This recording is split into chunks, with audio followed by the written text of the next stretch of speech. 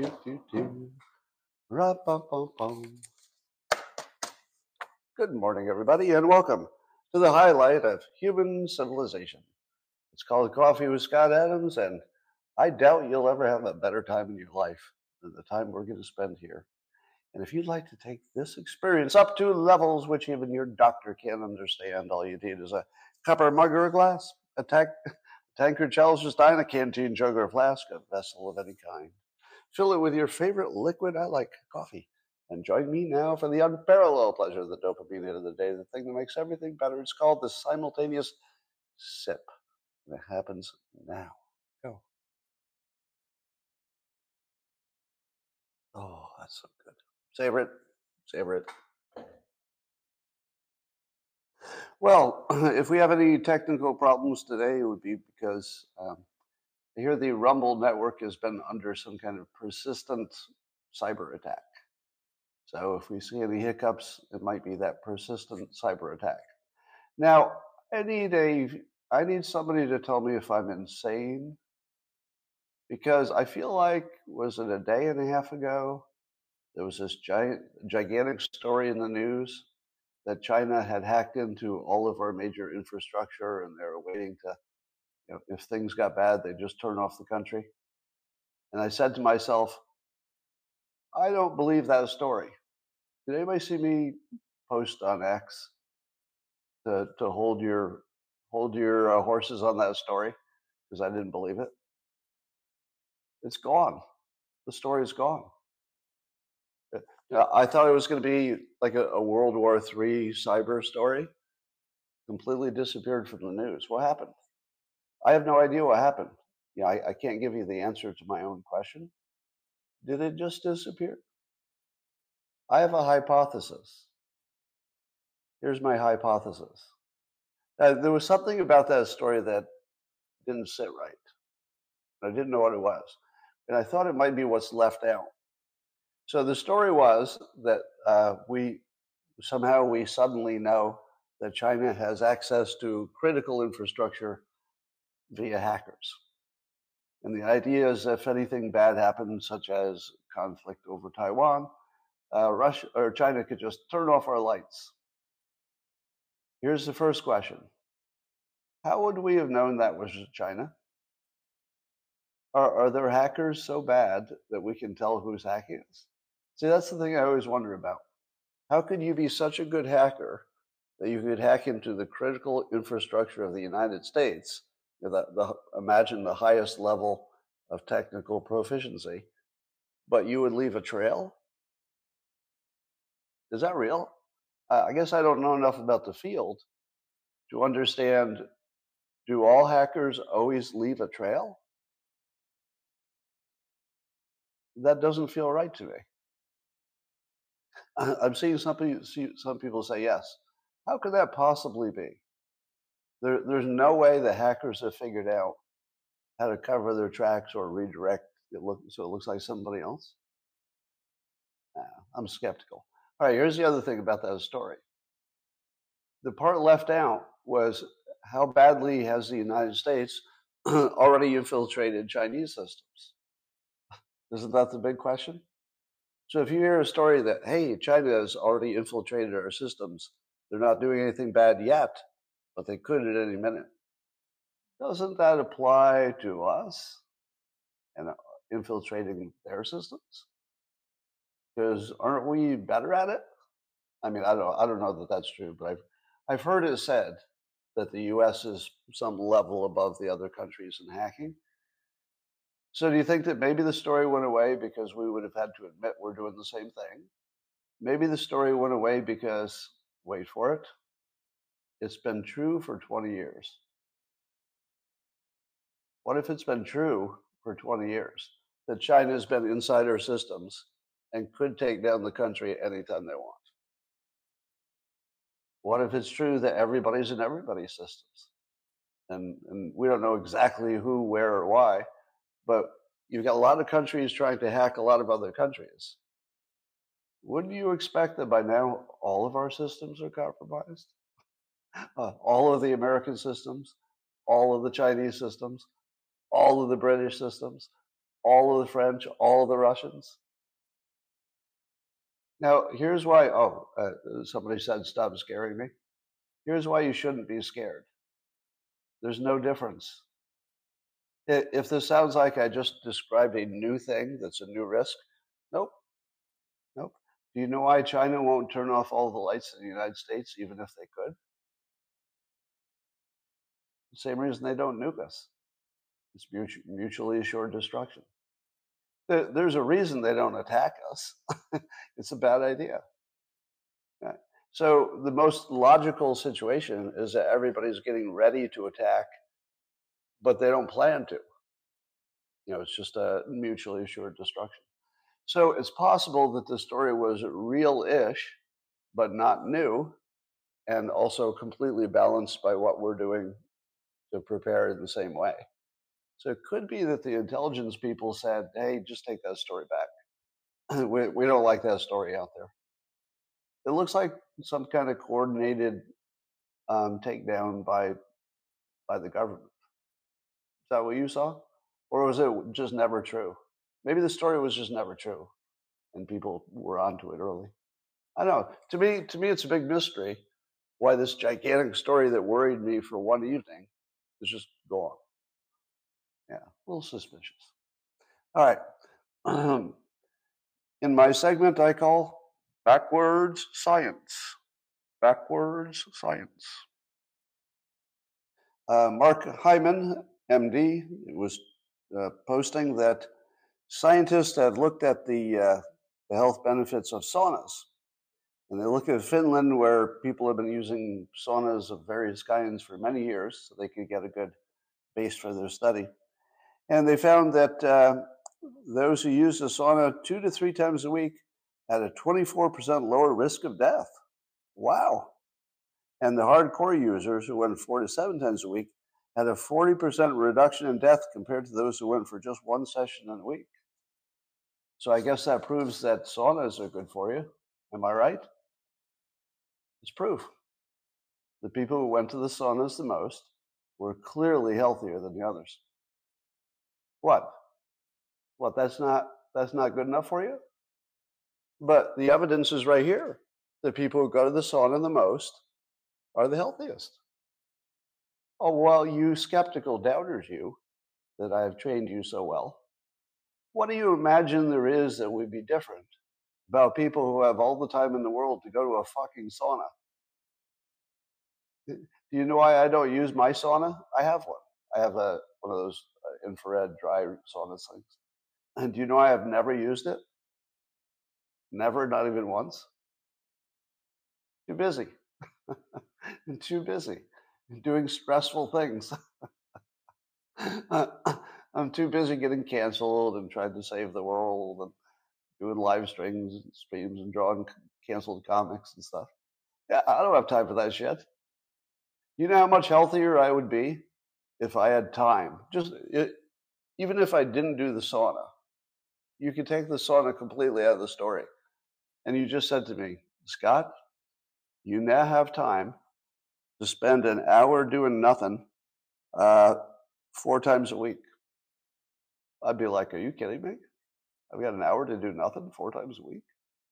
I'll take it. All right. So I do suspect that there is real science to the fact that the saunas are good for you. I think it's real. If I had to bet on it, I'd say, yeah, it's probably real.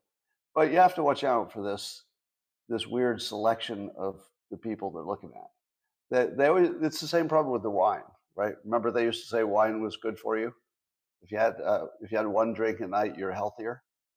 And I said, what is it about the people who can have one drink a night? They have money. That's a good signal for long life. And they have moderation. They have the physical ability to moderate things that, are hard to moderate. If you just gave me all the people who can moderate things that are hard to moderate, I'll show you a long living group of people. Those are people who have some ability to do the right stuff. Anyway, are you ready to have your brain just blown right off? All right, I've got a little preview of a survey. that was embargoed, so you weren't supposed to hear this today, but I guess Glenn Beck mentioned it yesterday, so it's unembargoed because somebody did it publicly. All right. This is from Rasmussen. Rasmussen is reporting it. And so who did they do the survey? I think they were working with the Heartland Institute on this one. All right. So I'm just going to read it to you, okay? So this one, I don't want to summarize it. I'm just going to read you, in the words of Rasmussen here. 1 in 5 mail-in voters admit they cheated in the 2020 election. Just let that soak in a little bit. This is based on a real current survey. 1 in 5, 20, that's 20%, mail-in voters admit they cheated in the 2020 election. You want some details? Are we having fun yet? Are we having fun? Here's some details. More than 20% of voters who used mail-in votes in 2020 admit they participated in at least one form of election fraud. Some of them participated in more than one form. So the 20% is a little bit understated because some of them broke the law in 2 different ways. All right, let me go on. 21% of likely U.S. voters who voted by absentee or mail-in ballots in 2020 election say they filled out a ballot in part or in full on behalf of a friend or family member, such as spouse or child. Well, 78% say they didn't. Now, you'll find out later that depending on the state, that could be illegal. So I don't think that's illegal everywhere. 30% of those who surveyed said they voted by absentee or mail-in ballot in the 2020 election.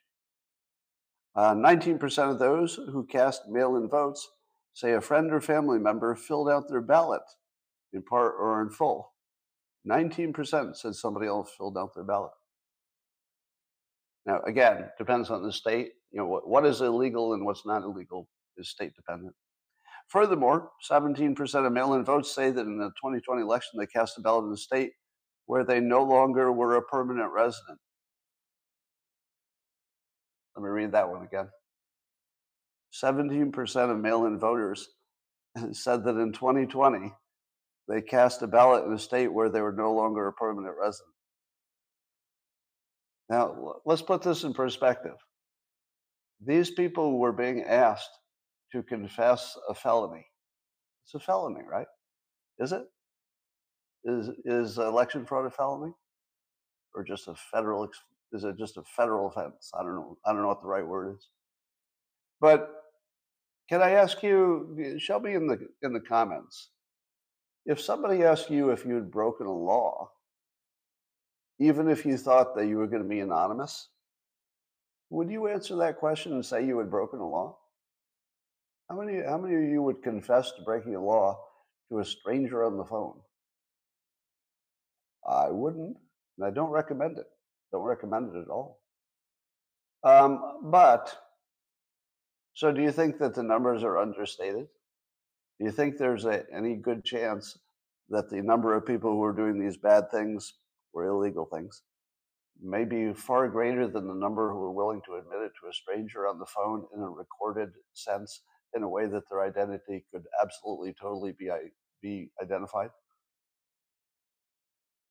Wow. Now, we don't know, I don't know based on this survey who people voted for, but I'm going to go out on a limb and say that if you confess to a felony to a stranger on a digital device in a way that you could easily be located if that were their intention, probably a Democrat. I'm just kidding. Just joking. I kid the Democrats. I am a Democrat. I'm a registered Democrat. So I can say that. I can say that because I am one. Anyway, all of these practices are illegal. Heartland Institute officials noted. The results of this survey are nothing short of stunning, said Justin Haskins, director of the blah, blah, blah. For the last 3 years, Americans have repeatedly been told that the 2020 election was the most secure in history. But if this poll's findings are reflective of reality, the exact opposite is true.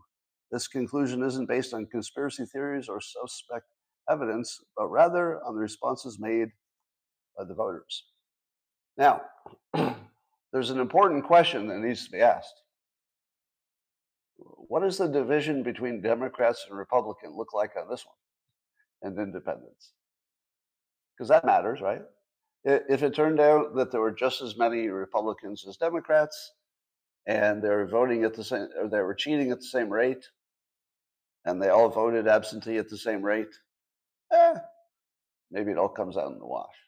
But what is the ratio of Democrats voting remotely, by a mail-in ballot, versus Republicans?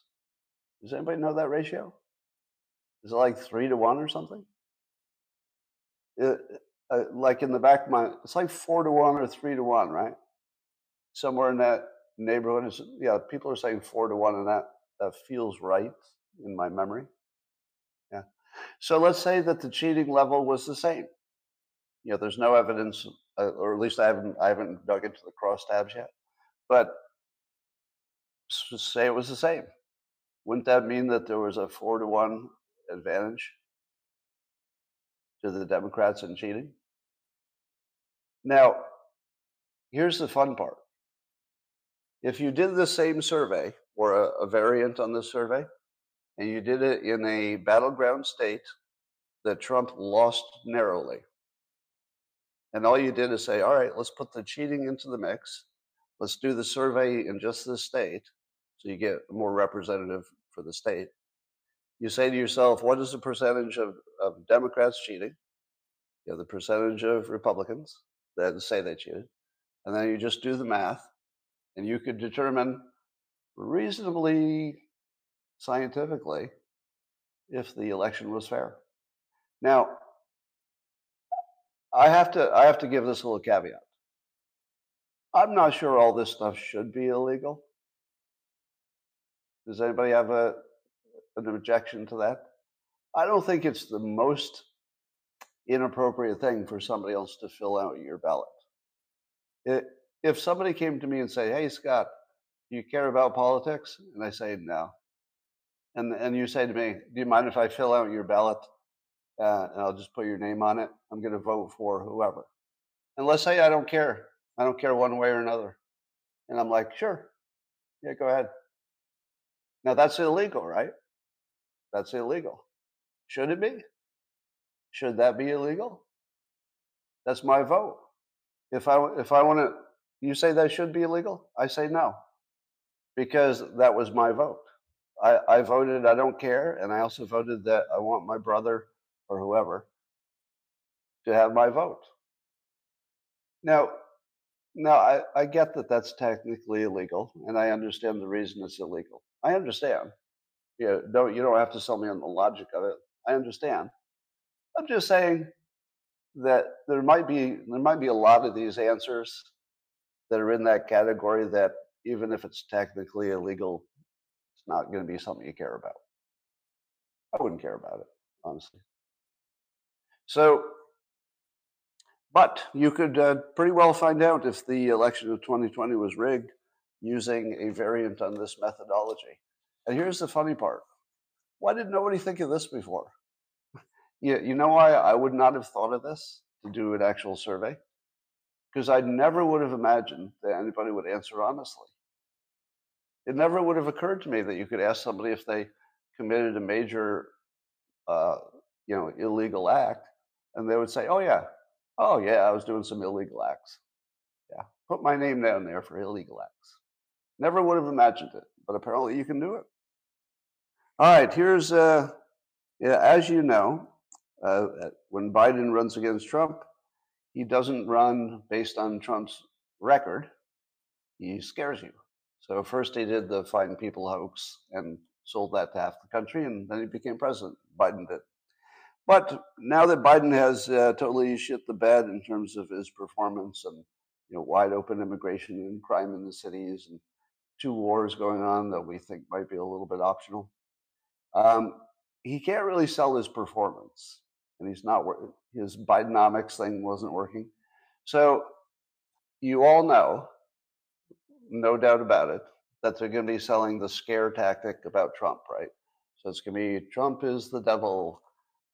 Trump will snap his fingers and half of humanity will die. Why can't you see how obvious it is that he's Thanos? Ree. You know that's going to be their whole campaign. Ree. He's so scary. So here's what I'm going to say it 100 times. Mockery is the way forward. Mockery is the way forward, right? And I even have a name for it, the hilarious hysteria. So if you were going to put a name on the Democrat strategy for election, it's the hilarious hysteria strategy. That they have to crank the hysteria up past Hitler. Because you know what won't work? Hitler.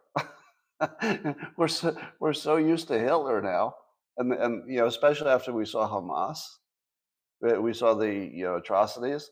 It feels like the whole thing seems ridiculous, calling Trump Hitler. It just seems hilarious. And so I would ask you to treat it not seriously. You should mock it, because it's not real. It's not based on anything. It's literally Biden and the Democrats hallucinating a hilarious hysteria. Hilarious hysteria. It's sticky because hilarious and hysteria are a little kind of close. So just hold that in mind, the hilarious hysteria strategy. See if you can make it stick. All right, I saw a allegation about Elizabeth Warren online that I think is false. So I'll put this out to you. And Vivek Ramaswamy commented on it, so that made it more newsworthy. But somebody posted the following, which I believe to be false. So I'll ask for a fact check on this. Right? The claim was that Elizabeth Warren's salary in the Senate is $285,000 a year, but she has a $67 million net worth. Now, I asked my Amazon digital assistant, what is Elizabeth Warren's net worth?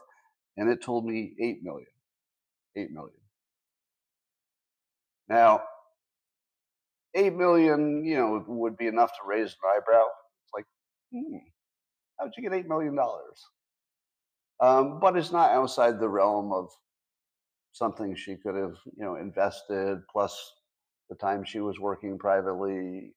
Yeah, maybe you can get to 8 million, but you can't really get to 67 million. You can't get to 67 million with your side, investments. So, can somebody do a fact check on that? I don't think it's anywhere near 67 million. That sounds like a lie. What do you think? Oh, books. Yeah, she had some books. So yeah, if you had the books in there, I don't know what else they can take money for. Can they take money for speaking engagements when they're in Senate? Probably not supposed to. They can? They could take speaking engagements for pay. Are you serious? It's completely illegal for a senator to get paid by a company for a speaking engagement. Oh my God, I just assumed that wasn't. I just assumed they didn't do it, or that it was at least against the Senate rules. Wow. All right, well, I'd need a fact check on that too, but Vivek says it's a sign of corruption, and I'd say it very well might be, but I'd get a fact check on her net worth. I don't believe it. All right. Trump is hilarious on Chris Christie. I love the fact that Trump is calling Christie fat. I don't know. Well, like Trump himself has been the recipient of just the worst body shaming you've ever seen, for years and years. But he still has the balls to make fun of Chris Christie's physical fitness. I mean that takes, you gotta have a little chutzpah or something to do that, but he does. So he says on a Truth post today, about Christie's, not fit for office mentally or physically. He shows a picture of him, which was unflattering. He said, "We need strong people not suffering from a harsh terminal disease, TDS, Trump derangement syndrome." Now, I do like the fact that Trump is hammering the Trump derangement syndrome, because that is the better way to go than to go against each of the individual accusations, because the accusations are crazy shit. He's going to become a dictator and blah, blah, blah. He's going to take your democracy away. I'm going to take your democracy away. Snap my fingers, half of you will die. So yeah, let's mock that. So Trump's on the right. He's following the right vein here to mock it for what it is. There's a viral video going around with a bunch of young men saying that they have no friends, no one to call, no one cares about them. They're basically lonely and feel that nobody cares about them. I saw Mike Cernovich say they should do something about it. For example, they could join a church or join a cigar club, basically do something to go meet some people. To which I have a little bit of pushback. I asked Mike on the X platform, do you have any other suggestions besides church and smoking cigars? I mean, I like where you're going on this. I like the direction of it, but I don't want to take up smoking or change my religion to make a friend. Do you have an easier way to do that? Pickleball. There you go, pickleball. However, I think that the larger story, no matter what you do, if you're a man, I'm going to go with Chris Rock's framing of this. Chris Rock says, and I paraphrase, the only people who get unconditional love are women and dogs. And if you're a man, you better provide value to somebody, because you will be evaluated on the value you provide. You don't get automatic love like a dog or a woman. I'm not comparing women to dogs. Don't do that to me. You know I'm not. So I agree with that completely. And my recommendation, besides joining a cigar club or going to church, would be, why are you useless? Like, why are you doing that? Why are you doing nothing that anybody wants? Or why are you adding no value to the world? That's what I'd ask. Go add some value. Right? If you had the kind of job where you were killing it, you don't think you'd have some coworker friends? If you were doing something for the world, or I don't know, some charity thing or whatever, you don't think there'd be plenty of people who found you valuable? I think you would.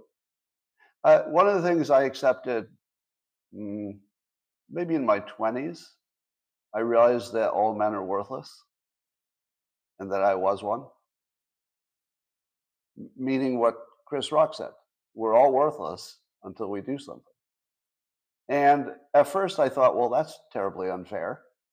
Why is it that I'm only worthwhile if I do something useful? Why is that? Why can't I just be valued? But over time, I said to myself, would you really want to change places with somebody who is valued without adding value? Do you want to be valued just for existing? I'm not sure that doesn't feel as male as it should. In other words, I'm not comfortable with it. But I don't know if I was just trained that way. Maybe society just trained me. I got to be useful, or my parents or something. But I'm actually very comfortable with the fact that I have no value whatsoever unless I'm providing it in the moment. And I'll even go further. I don't think that any value I've provided in the past should travel with me. I really don't. I think if I'm not doing something useful at the moment, you should judge me, even if I did something you liked last year. If I'm not doing anything now, why not? I'm still healthy. Right? Now, if I were not healthy, then okay, that's a different standard, right? But if I'm perfectly healthy and I had decided just to retire, because I can, right? I have the resources. I could just not work every day. Should I ask you to respect me if I am perfectly healthy, I'm perfectly capable of contributing to the country, and I don't? Would you respect that? I hope not. I wouldn't respect it in myself. So yeah, men have a different standard, but honestly, it's one of the things I like about being a man. I'm not complaining about that at all. I like the fact that I have to act to create value. That gives me a purpose, a direction, a very clear statement of what needs to be done next. Do something useful. It's easy. All right, Representative Dean Phillips, who's running for president or trying to get the Democratic nomination against all odds. He says that the potential impeachment inquiry to President Biden could make him unelectable. Yeah, could make him unelectable. Now, I think Dean Phillips is going out on quite a limb here that there's something that could make Joe Biden unelectable. I don't know about that.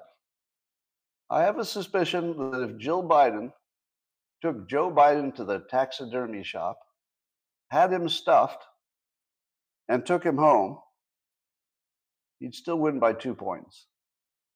So I'm not really sure there's anything that makes him disqualified. I mean, if the fact that he doesn't have a functional brain and is unlikely to survive his term in office, started 2 wars, opened the border, and there's rampant crime everywhere, if that's not enough, I don't think the impeachment inquiry is going to put it over the edge. Right. I see what he's saying because he's running against him. So you say that kind of thing. But no, I don't think the impeachment inquiry would make any difference when you're running somebody who may or may not have already been to the taxidermist. Right? You can't tell by looking at him. I don't know. Has he been to the taxidermist yet? Or is that next week? I can't tell by looking at him. So if you're listening and not watching, oh man, did you miss a good imitation of Joe Biden? Yeah, it was great. Well, I guess there's some new legislation up that will take away whatever rights we have left to privacy, and it would allow the government to use any physical device in the country to spy on anybody they want, basically. So hotels, libraries, your coffee shop Wi-Fi, they would all be open to the government's being able to intercept your communications. Now, I thought they already had that. I'm seeing people raise the alarm that, oh, this is a new level of looking into your life. I thought this was the old level. Are you telling me there's something the government couldn't get access to with a warrant? Now, some are saying that this is warrantless, that the Patriot Act and whatever this is would be warrantless, so they could just listen in, just looking for something, looking for a terrorist or something. Yeah, I don't know. This is a little more technical than I understand at the moment, but I'm less concerned about losing my privacy than most people because I believe it. I haven't had any. Like, I don't feel I lost anything because I feel privacy went away a long time ago. The only thing that you have to keep you private is being uninteresting. That's it. The minute you're interesting, either because you're a politician or a billionaire or you've done something wrong and you become interesting, well, then all your privacy is gone. You don't have a chance. I mean, there's going to be whistleblowers, and you're going to have your accountants is going to take some money to release your tax returns. All the stuff that happened to Trump. And now, I guess prosecutor Jack Smith has Trump's personal cell phone, and they're taking off all of his locations, like everything he's ever done in his life that the phone tells you, all of his DMs. Does that seem fair to you? Do you want to live in a country where the government can take your phone and without looking for something specific would have access to just your whole life, everything you've said, everything you've done? Well, here I think is where Trump is going to have the last laugh, because I don't know this for sure, but I believe Trump has had a decades-long policy of not putting dumb shit in writing. Am I right? For his entire working career, he's had a good practice of not putting dumb shit in writing. So I'll bet they could look through his phone forever and not find anything damning. I'll bet there's nothing there, literally nothing. Now, one of the things I want to do is find out where he was when he was doing certain things. I guess somehow they think that'll help him. Maybe, but I doubt that will be the difference between prosecution and not. All right. There's a San Francisco politician, uh, somebody on the what do you call it, Board of Supervisors, who says that the homeless crisis in San Francisco is absolutely the result of capitalism. Capitalism is the problem, and he's trying to cut the funding to the police force to fix this problem caused by capitalism. Now, this story is not funny unless you see the picture of the supervisor. Now, who's a college graduate, a lawyer, but I don't have readily the picture with me. But why is it he looks so dumb? He looks like he came from Central Casting. He looks like a Central Casting guy who, he looks like he was cast for Dumb and Dumber. Like his actual face looks like the dumbest face you've ever seen in your life. Now, I know he's not dumb because, he's a lawyer, so you can't be dumb and be a lawyer. But why does he look so dumb? Is that just am I having just a subjective reaction because of what he says? This sounds dumb. Or does he actually look dumb and he is dumb on some level that allows you to pass the lawyer board or whatever it is? I don't know. So sort of an open question. Have you seen the guy who's the head of Hamas, the military head of Hamas, the guy who's still in Gaza? They haven't got yet. Have you seen a picture of that guy? That you just take one look at him and you say, okay, I would not let you babysit my children, if you know what I mean. He looks exactly like who he is. He looks like the Prince of Darkness. You look at his face and you go, holy shit, I would not want to see you in a dark place. Meanwhile, apparently the Biden administration is quietly building a virtual wall on the border, meaning with high-tech surveillance towers and whatnot. So I think they got drones and towers and listening devices and video and whatnot. That's not too unlike what Trump was going to do. You remember Trump's plan? I think he said it directly. But he said, we want a physical wall where a physical wall makes sense. And where it's more, doesn't make as much sense financially, you would do more remote virtual stuff. But that's all you need. So, is Biden just basically doing exactly Trump's plan, but acting like he's not? Because you can do the virtual stuff and it's less noticeable. So you could actually be doing some serious things that aren't quite complete yet. But Biden is also building the wall in places where a wall makes sense. He's putting a wall. In places where a wall doesn't make sense, he's putting virtual stuff. I think that was exactly what Trump was going to do. Like they might have argued about which section should be which, but it's the same plan. He just isn't doing it fast enough. And of course, the fact that we're just letting people in like crazy. Now, here's the thing about the border that I don't understand. The Republicans are treating it like it's a border security problem. And it's not, right? The reason that people are coming in, as if there's no restrictions whatsoever, is not because we're incapable of stopping them physically. It's because they're coming in under a legal umbrella, meaning they can walk right up to the front door, say, hey, I'm applying for asylum, and our laws say that we have to treat it like it's real. And then we process them, release them into the country, and say, hey, come back and we'll check on you in a few years. Right? So we have a legislation policy problem that we're treating it like it's a border security problem. There's no wall that would stop that. There's no point in building a wall if our policy is to leave the door open. And the policy is very much to leave the door open to anybody who says asylum. So why is it that the Republicans don't frame it that way? Why are they framing it like a physical border problem? Is it because they can get more political mileage out of it that way? Because it looks more stupid. The only thing I can think of is that there must be too many Republicans who favor keeping the asylum rules the way they are. Is that possible? Why don't we hear every single day that Matt Gates, and I'll use Matt Gates. Do you know why I say Matt Gates? Yeah, because Thomas Massey, Matt Gates, Marjorie Taylor Greene, there's like three fucking people who are doing work for us, the American people. There are only three people doing work. I don't even know what the rest of them do. How many senators could you even name? What are they doing?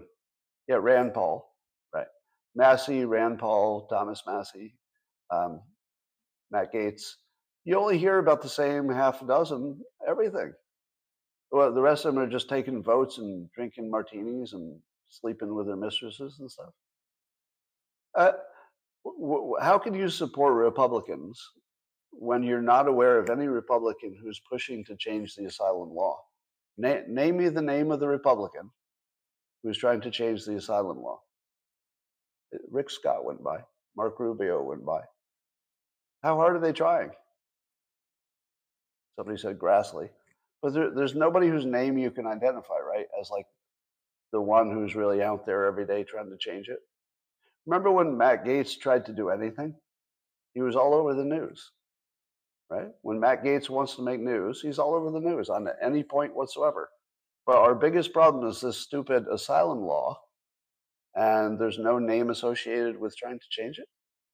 Nobody? Not one person wants to put their name out there as I'm the one trying to change it. I'm going to die on this hill. There's something about, am I wrong that there's something about the entire story that's not adding up? It doesn't add up that the Republicans are not going after that asylum thing with 100% enthusiasm.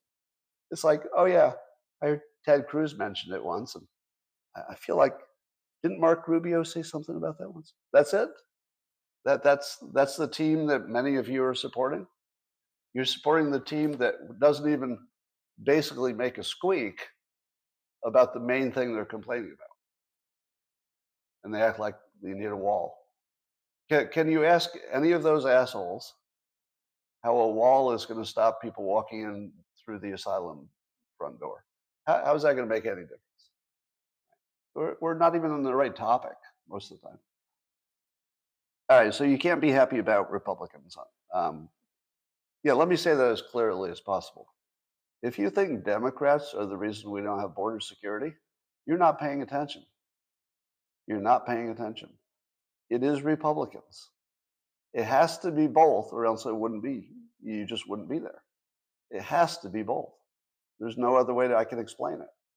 Now, if you said that, but the Republicans are out there every day trying to change that asylum thing, then I'd say, I can say, okay, that's a Democrat problem because the Republicans are really working on the right part of this. They've got leverage. They're going for the thing that makes a difference, but they're not. They're not. So how do you call this a Democrat problem? I know. I think the Republicans could do a lot better on that. At least in the framing of it, if not the actual result. All right. Yeah, no wall, but we're going to keep giving money to Ukraine to build their wall, as others have said. So Hunter is trying to get his gun charges removed. Here, his arguments are, let's say, partly that he should be immune under the prior agreement that observers said was too lenient, and then the judge threw it out. But he thinks that should still protect them. That's probably a weak argument. But he also says Second Amendment.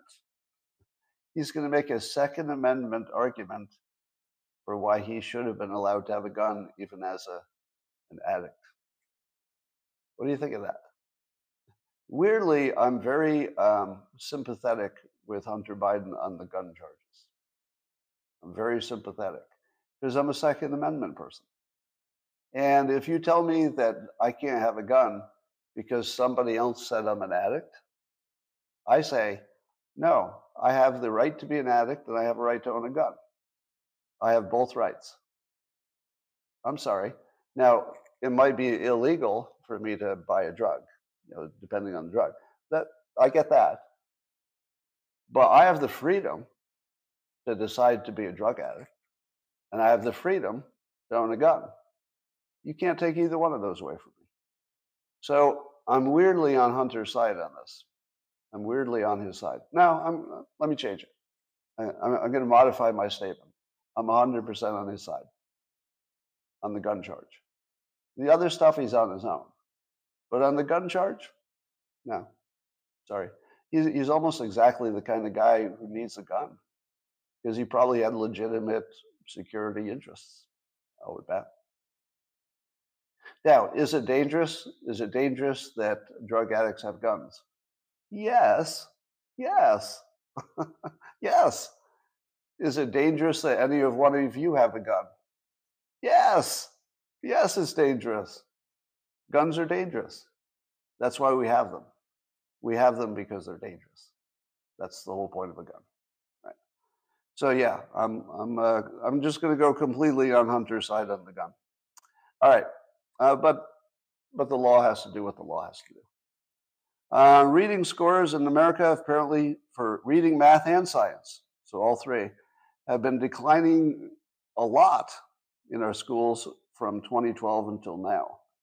So 11 years of continuous, nearly continuous, was a little blip, but basically scores going down for those years. So I saw this in a tweet, in a post by Chamath Palihapitiya. I hope I'm saying that right. He's one of the All-In podcast investor billionaire guys. And he notes that there are some reasonable guesses why. He notes he says mobile phones, social media apps, and gaming could be part of the reason.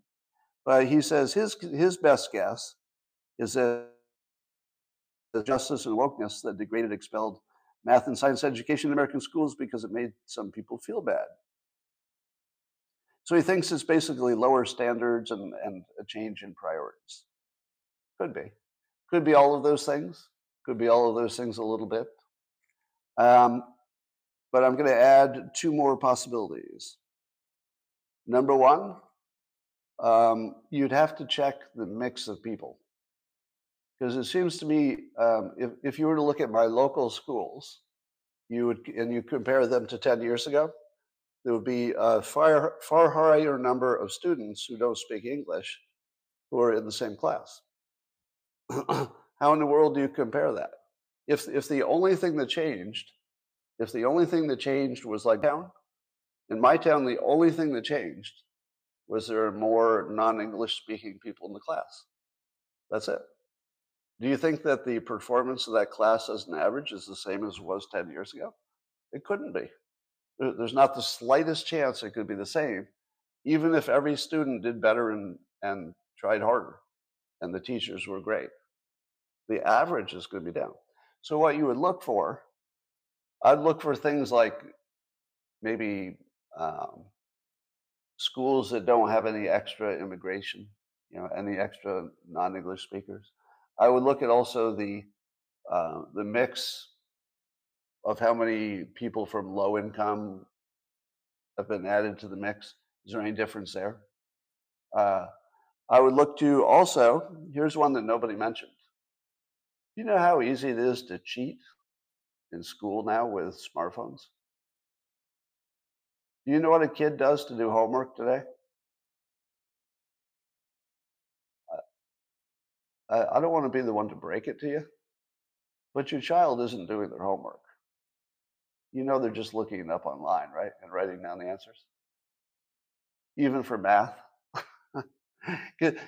Well, one of the things I learned years ago, helping kids with homework, there would be like a math question or something. And so I would Google it. And it turns out the exact question is almost always Googleable. The exact question. So even an exact math question You can just Google the answer. Yeah. So, how many kids do you think go behind a closed door in their bedroom and they've got 2 hours of homework? It's their entire night, and they have a choice of working hard and trying to do it on their own and learning something, or they could just look it up and be done in 20 minutes and go play with their friends. What are they going to do? What are they going to do? They're going to do what any normal human would do. They're going to cheat on their homework and then go play with their friends. And then when the test comes, they don't do so well because they didn't do any homework. Now, I think homework is way overdone, and it probably should be closer to zero homework because the science doesn't really support the homework working that much. But I've got a feeling that the smartphones are working during the tests. I think cheating is just more advanced. So there's a lot going on there, but basically it's all bad. But I would also add to this, kids are getting less exercise. That's bad for your brain. Our food supply is poison. That's bad for your brain.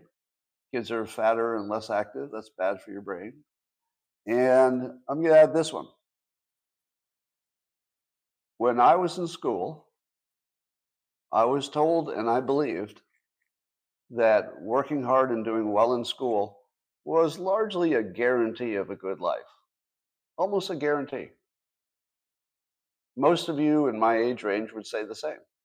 If you stayed in jail, it wasn't drug addiction wasn't a big thing back then, or at least we didn't talk about it.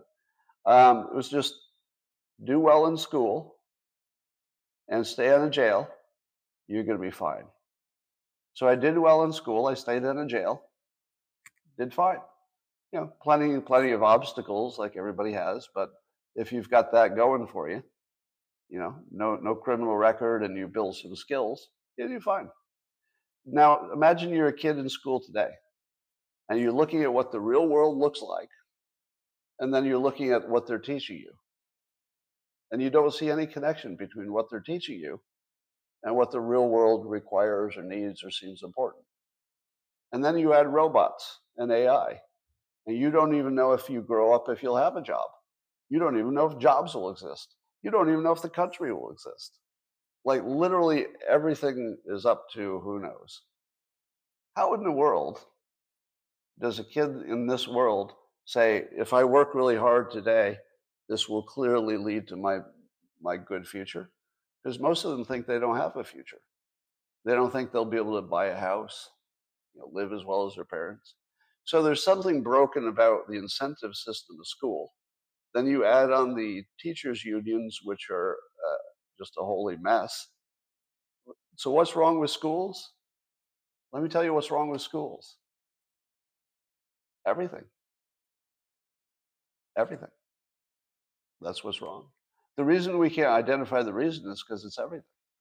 Every single part of the school experience is degraded compared to what it used to be.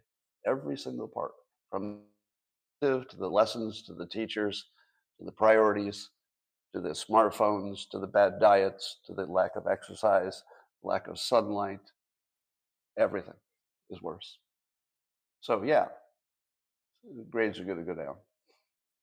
But it also could be because they're measuring it wrong.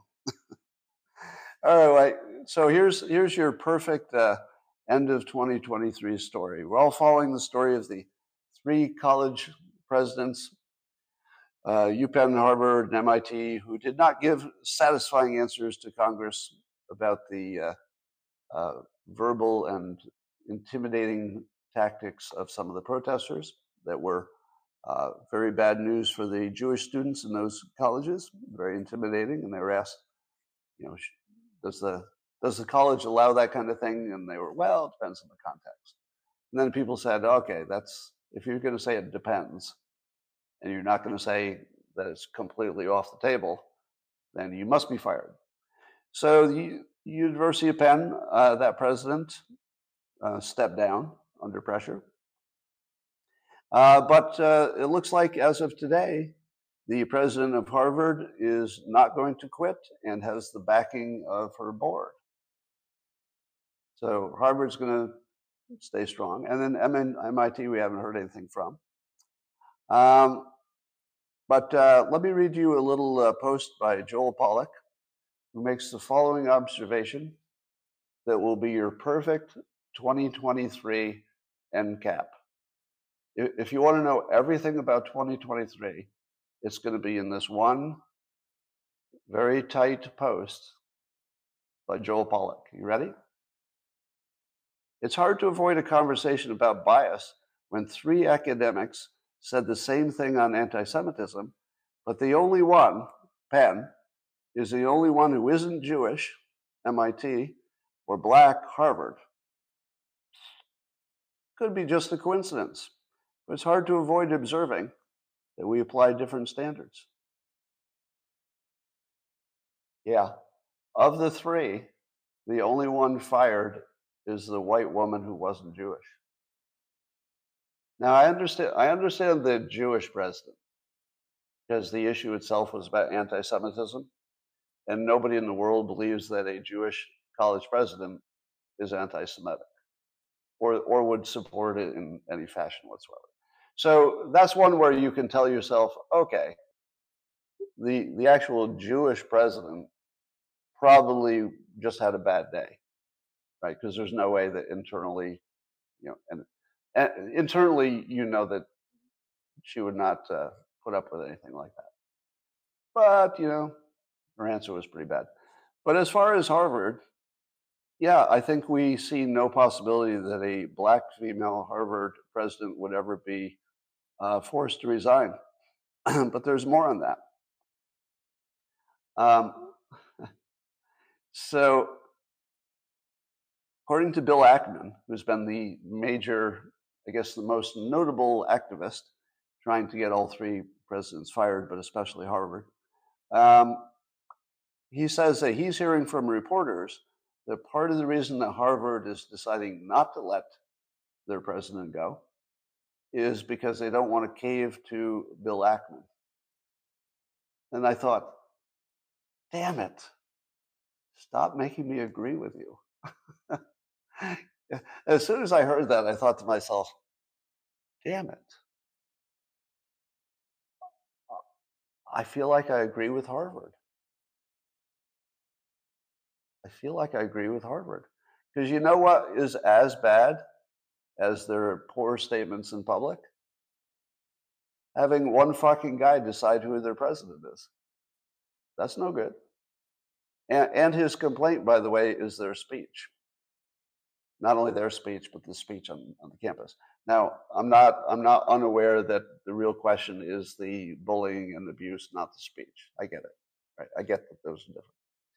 But we're talking about a free speech situation, and you've got one activist who's just really good at it, who's going to cause maybe these actions. And Harvard is saying, we're not run by this one activist. And if you're going to force us to do it, we're going to do it. We're going to not do it just because you can't force us to do it. You know what? I don't hate that reasoning. I'm not sure that's the only reason, of course. I mean, it's more than that. But I don't hate that reasoning. I don't think he should force them to do something they don't want to do. Even though I think they should. Like, I agree with Ackman. But I don't like him forcing it. Yeah, there is something to that pushback that I don't hate. Here's some more pushback. Cenk Uygur, who's running for president on the Democrat side, and he gives this advice. He says, can everyone please stop the dumb, quote, from the river to the sea chant? It is incredibly hurtful to our Jewish brothers and sisters. It's also incredibly counterproductive to protecting Palestinians. Do not chant something that majority thinks is a call for genocide. Not complicated. Do you agree? Would you agree? That even if you understand that it means something different to the people who are chanting it, which is questionable, but even if you believe that, isn't the best advice to shut the fuck up and stop doing it? Chant something else, right? Chant something that's more on point that the people you're chanting to, give them a chance to say yes to it. Don't chant something that we can't say yes to. We just can't say yes to that, right? So what's the point of chanting it? You're just hurting yourself. You're turning yourself into like genocidal looking crazy people and then asking us to agree with you. How does that work? That's not going to work. So you say to yourself, well, nobody's going to push back against that opinion. I mean, that's, first of all, Cenk, it's a brave opinion. He's, given that he's a Democrat. So I give him credit for the opinion, but there was some pushback. Didn't really see this coming. And it's a pushback from somebody who identifies as Palestinian, Afif Agrabawi. So Afif responds to Cenk and says, usually I agree with you, Cenk, but as a Palestinian, I'd like you to avoid tone policing us. I'd like you to avoid tone policing us. He says, it's our slogan, and we can chant it if we want to. We could have chanted anything, and Zionists would still claim we were calling for their genocide, no differently. This was the moment I lost all empathy for the Palestinians. I didn't want to, but we want to keep saying this because it's our chant. Okay, so I'm going to say I'm going to agree with Afif. It's your chant, and you do get to say it. And free speech, there's an argument that if you're not bullying, it's just words and it's not different than other people who said things like bomb Iran, right? It's not that different. Glenn Greenwald makes that argument better than I do. But if this is the way you want it, if you want to be able to say that chant, knowing exactly how it's received, okay, but don't ask for any help and don't ask for any empathy. Because you know what? If you can't do this one fucking little thing for me, you can't do this one fucking little thing. This one fucking thing. You get nothing. You get nothing. Right? Because the world doesn't work like this. The world doesn't work, I want to do whatever I want, and you've got to do what I want. No. The world doesn't work like that. You can do anything you want, but don't expect me to give a fuck about you if that's your attitude. Right? If you're not going to play a little bit, with us being everybody, then no, I don't care. So honestly, I can feel my empathy just drain out of my body because I don't believe this is an individual rogue opinion. I'll bet you that if you talk to the people who are doing the chanting, they would say the same thing. They'd probably say, don't police our tone. We want to chant this. We are completely aware of how it's received, and we want to do it. To which I say, free speech. Also, don't ask us for a penny for rebuilding. Don't ask us to tell Israel to do a ceasefire. Don't ask us to put any pressure on Israel in any way, because you just wrote your own ticket. If your ticket is antisocial by design, it's meant to be antisocial. Because when I say social, I mean you put some weight on what other people think about the situation. That's what social means, right? You're giving them some weight to their opinion. If you give no weight to the other side's opinion, even such a simple, valid statement like this, that it causes things to get worse, you get nothing. You get nothing. So good job, Afif. Wow. To the extent that I imagine this is a generalizable feeling, and I suspect it is. I suspect this is a generalizable opinion. That's where we are. So in a weird way, both sides are getting what they want. Do you understand that? Israel is getting what it wants in the sense that it's having its way with Hamas in Gaza at the moment. But the Palestinians are also getting what they want because they want the complaint more than the solution. There's no indication they want a solution, and there never has been. There's something about the importance of the complaint that is sticky in a way that my Western mind doesn't understand. Like, I don't understand why you would keep slapping yourself in the face and then complaining about getting slapped in the face. You got to do a little bit of something on your own, a little bit. I just don't see it. All right. James O'Keefe has the goods on IBM. I guess there's a video they got in which the CEO of IBM is saying directly that if they don't discriminate against white people in their hiring, that they lose their bonuses. Now that's being touted as a big story. That IBM is the CEO will punish his managers if they don't increase their hiring of especially black candidates. Now, and he says directly also that Asians don't count because they're not underrepresented. So he's basically telling his people directly to disfavor hiring white and Asians and favor Hispanics and black, and that they will lose their bonuses if they don't discriminate in that way. Now, people were reacting to that story like it's something about IBM.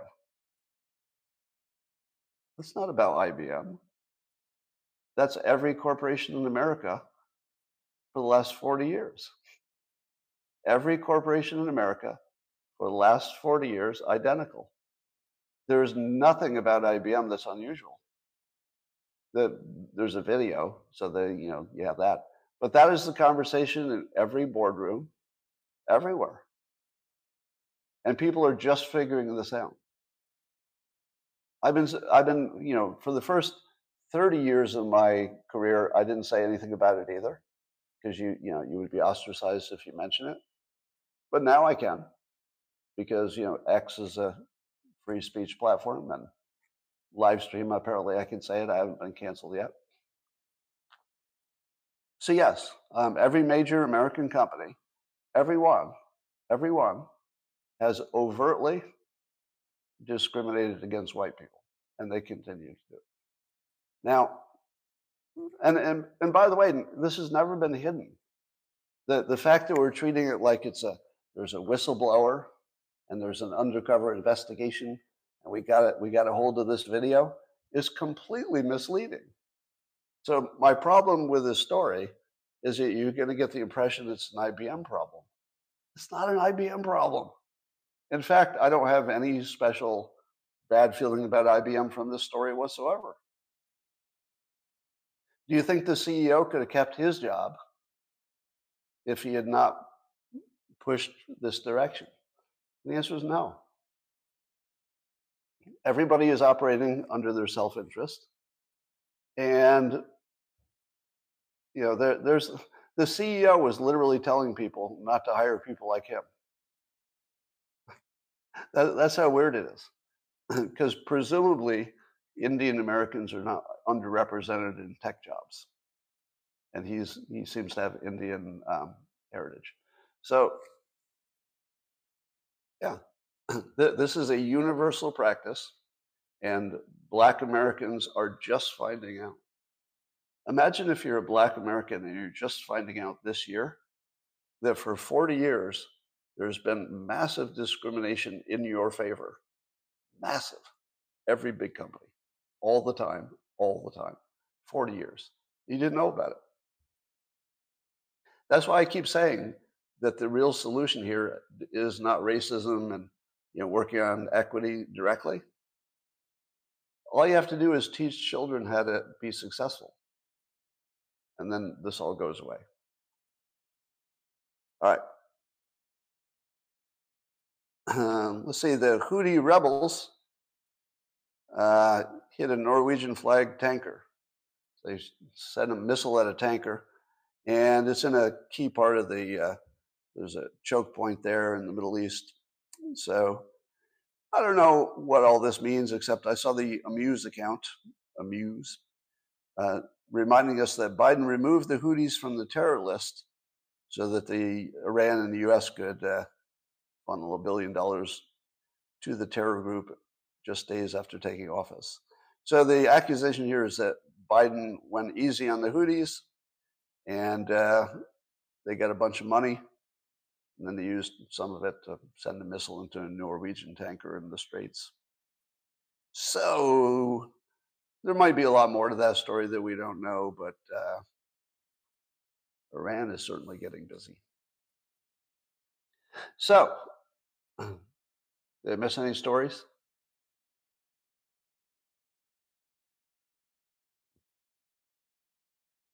You what? Um, yeah, we talked about Fareed Zakaria slamming the colleges for being racist. I think we got all the big stories today. Yeah, the point about IBM, yeah, just to complete the circle, thank you. Yeah, the reason IBM was targeted for their discrimination practices is because they decided they would not advertise on the X platform because X was associating their ads with bad content.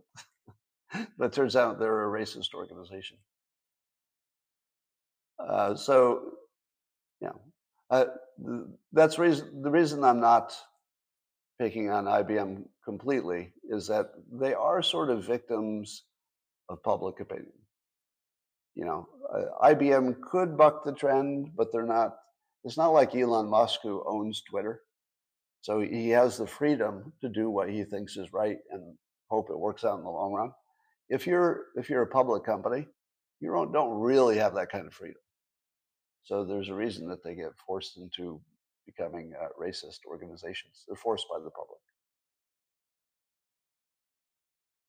Um, what? Did anybody leave X because Alex Jones came back? I doubt it. Has there been any word about whether Democrats have left X? I haven't heard any statistics on that.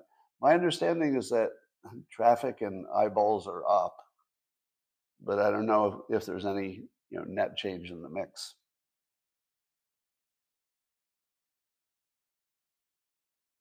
Yeah, hey guys on YouTube, you can ignore Henry Cruz. He's a troll. You don't have to respond to him like he's serious. He's the all capital. There's one guy who just yells at me in all caps the entire show, but he doesn't look serious. He looks possibly drunk or maybe has some mental capacity issues. Even Scott lives in a small bubble. Would I ever deny that?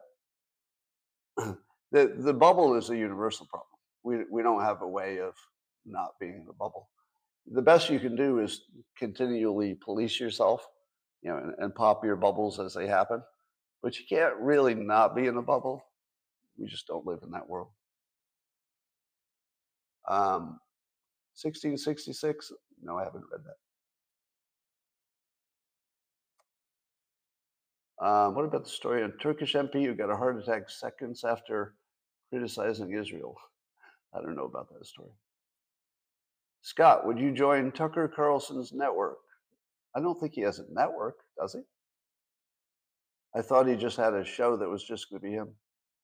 Is Tucker going to have? Oh, he's going to have other content. Oh, that's interesting. So you're telling me that Tucker TV will have more than one creator on it? Interesting. Where do you think Tucker's going to get his talent from? Megyn Kelly is part of it. Did that really happen? Oh, that's interesting. Yeah, because I was wondering who is independent who would do that.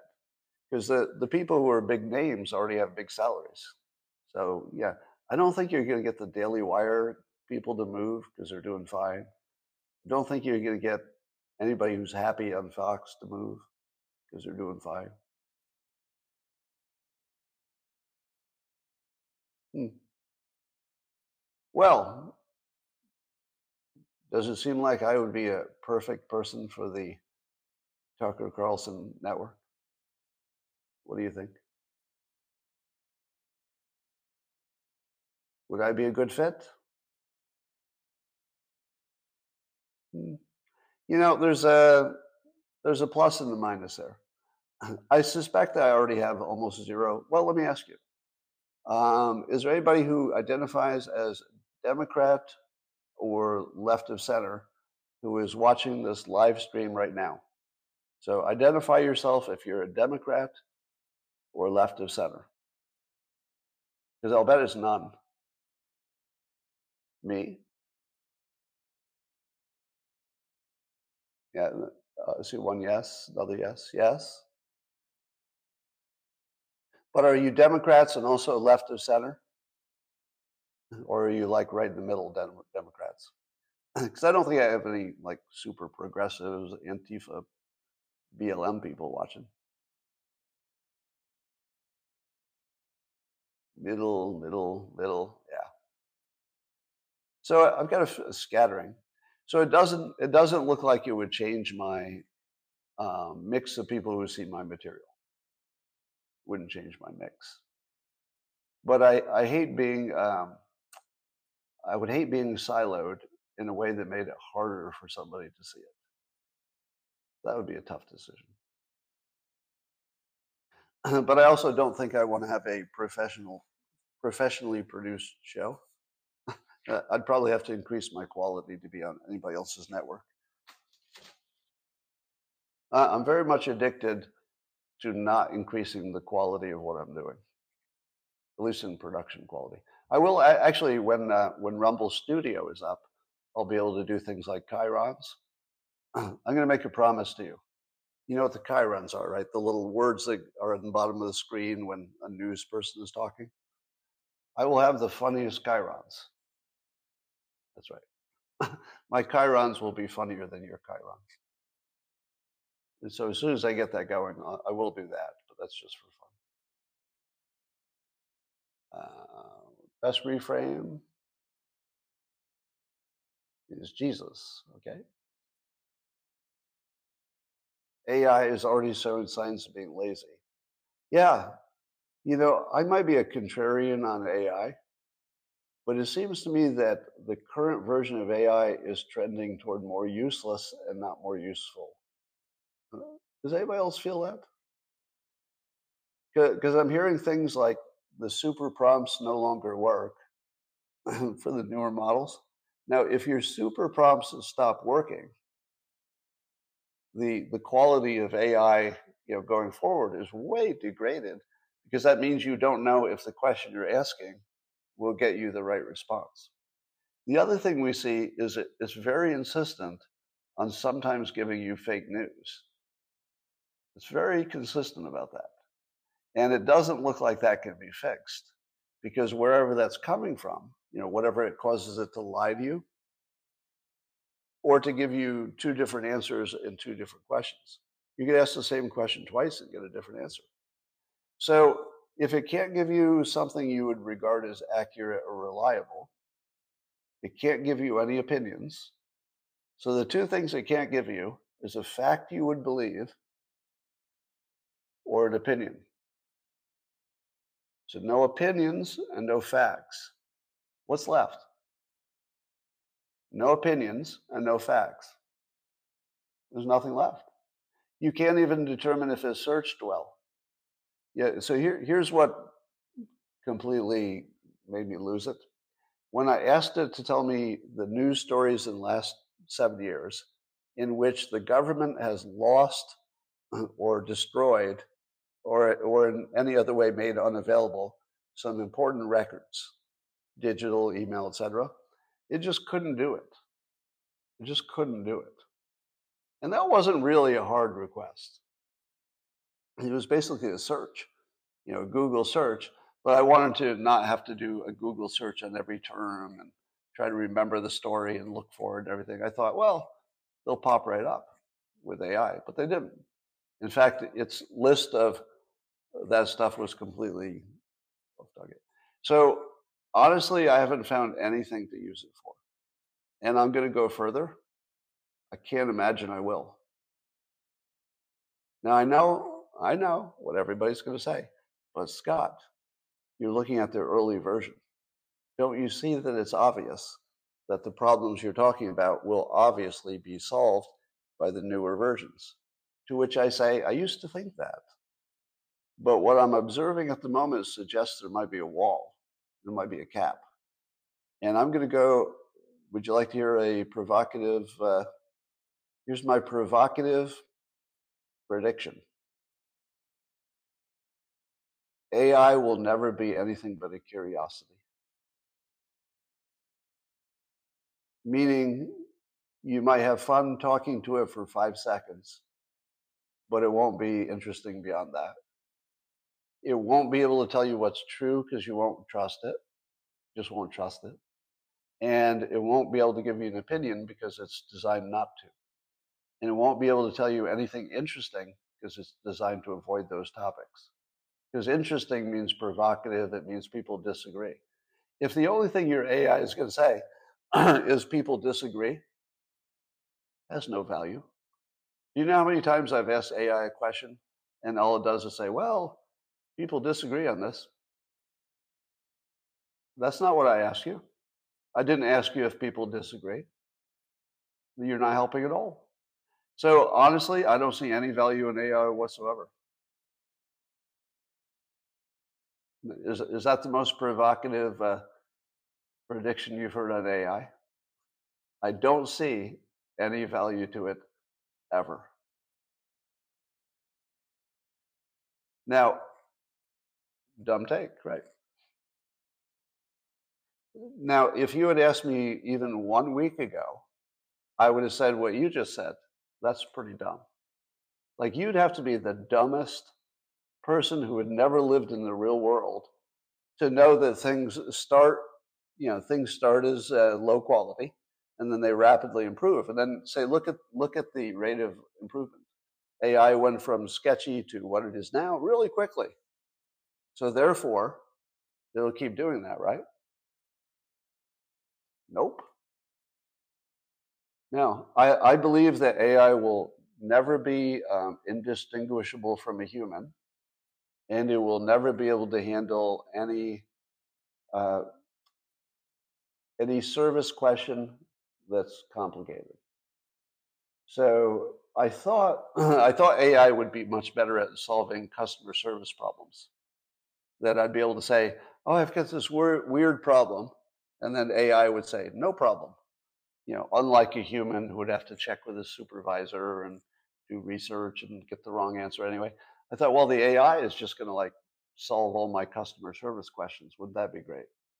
No, the AI will never understand what you want well enough to give you the answer. And if it did, it wouldn't have the authority to do it. And they would try to talk you out of it. It's just going to be a pain in the ass. So now let me test it. In the last 24 hours, how many of you did something with AI that was more impressive than a Google search that organized some stuff for you? How many used AI in the last 24 hours to do something legitimate that you couldn't really easily do in another way? Yeah, I'm not counting coding. Forget coding, because I'll give you coding. Yeah, if you're programming, it's useful, definitely. So outside of coding, so you've used AI for something useful. Give me some examples. Give me an example, just like in one sentence. Copy editing, math problems, just coding, um, Etsy business, creating art. I'll give you all of those things. I'll give you all of those things. Yeah. So it's good at summarizing. So here's what it's good for: summarizing, coding, creating art that you didn't have to create yourself. Um, it's a better version of search sometimes, but not all the time. And I don't think it'll ever be all the time. Analytics. How'd you use it for analytics? I think it's useless for analytics. Right. So I used it for one purpose, which is I built a little app, a GPT app, whatever they call it, and it can find me a specific Dilbert comic by a keyword. So it's proprietary. I'm the only one who has it. That was good. That's pretty cool. But I also could have done that another way, right? There's another way to do it. Could have done it with just a search. So basically, I told AI to search a text file that has some information about what each of the comics is about, but I could have just opened that file and done a search. It really didn't buy me that much. So I will give you coding is easier. I'll give you some copy editing, check your grammar. None of those are important. They're just like minor benefits. So I'm going to stick with my prediction that AI will be a big disappointment, and I'm going to go further. AGI will never happen. AGI is the level above this. That's like a generalized intelligence. Definitely, you'll get AI to win at chess. It'll be good at math. Maybe it'll be a better interface for dealing with some of your data, but not much else. Not much else. The best thing about AI is voice recognition. Would you agree? The voice recognition of AI is insanely good. Like that part's good. Because I hate to talk to SIRI, the name I won't say, because it never understands what I have to say. Well, how often do you talk to your phone, if you do at all, and it actually understands what you said? If it's not weather or time or set an alarm, usually it doesn't understand what I say, right? It doesn't understand my name, but AI does. AI gets it right every time. All right, that's all I got for now. Contrarian stuff.